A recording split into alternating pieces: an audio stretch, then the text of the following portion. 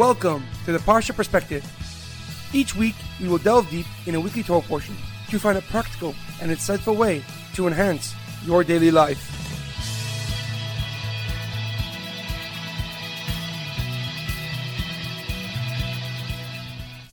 Thank you for tuning in.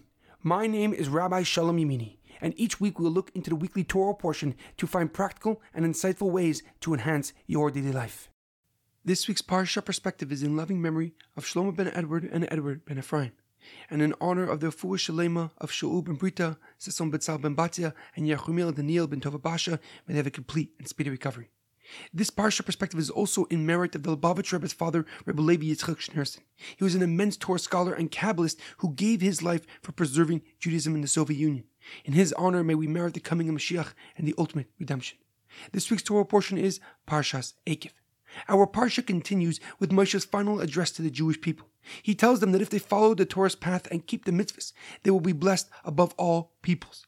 He reminds them that they did not inherit the land due to their own righteousness, but instead because of the promise that God made to our forefathers, Avraham, Yitzchak, and Yaakov.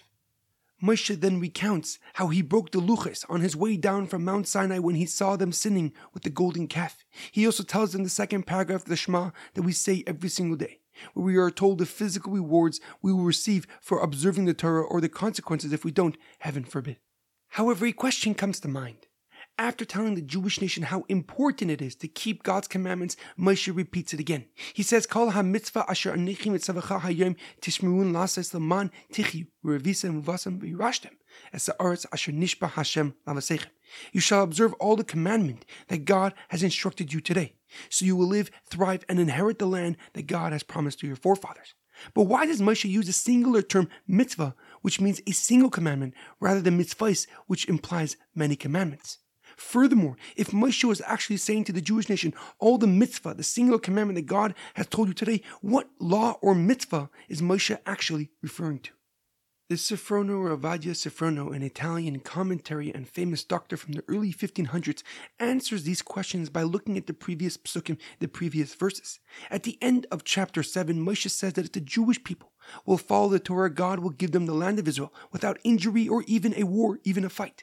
And therefore Moshe repeats the mitzvah to burn the idols of the nations who lived in Israel at that time.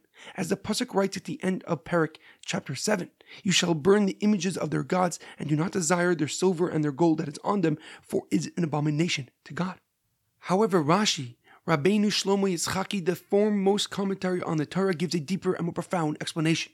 He writes that Moshe was not referencing or hinting at a specific mitzvah, but rather to each mitzvah as a whole. Moshe was explaining to the Jewish nation that they must complete each mitzvah in its entirety to receive its reward. And when doing a mitzvah, we must carry it out and see it through till it's accomplished. And although this may seem difficult, the reward for persisting to complete a mitzvah is not only living, but thriving in God's land.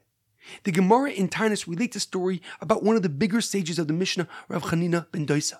He was a Torah scholar who was awfully poor, but extremely pious and holy.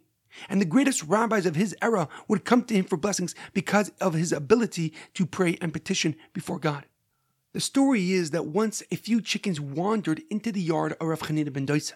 He quickly gathered them and went to go look for the owner to do this special mitzvah of returning a lost object, Hashavas Aveda. But after searching for a while with no luck, he brought the chickens home. He told his wife what happened and gave her specific instructions not to have any benefit from them, but to take care of them. As time passed and the chickens grew older, they began to lay their own eggs, creating noise and chaos in their home. So Rav Chanina ben Dosa took them to the market and sold them, and bought goats instead. A while later, he overheard someone talking about their missing chickens in the marketplace. Rav Chanina ben Dosa approached this man and asked him if he had any signs to prove his ownership. The man responded that he used to tie a red string around the chicken's leg to show that they were his. Rav Chanina ben Dosa realized that this man was indeed the rightful owner and brought him to his backyard.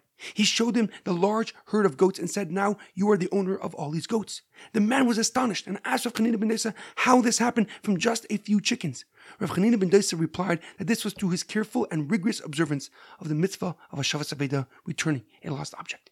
The lesson we learn from here is ever more prevalent as we approach the month of Elul, a month of self-introspection and reflection on our observances of the Torah and our connection to God. In our daily life, it is imperative we understand that to change your life or to become successful is all about follow-through.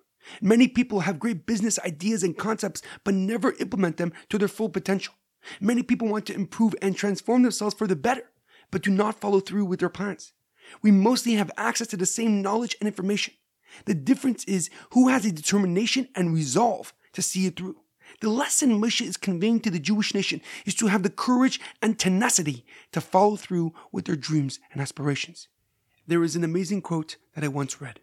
There is a 6-word formula for success. Think things through and then follow through. Have a great weekend and good Shabbos.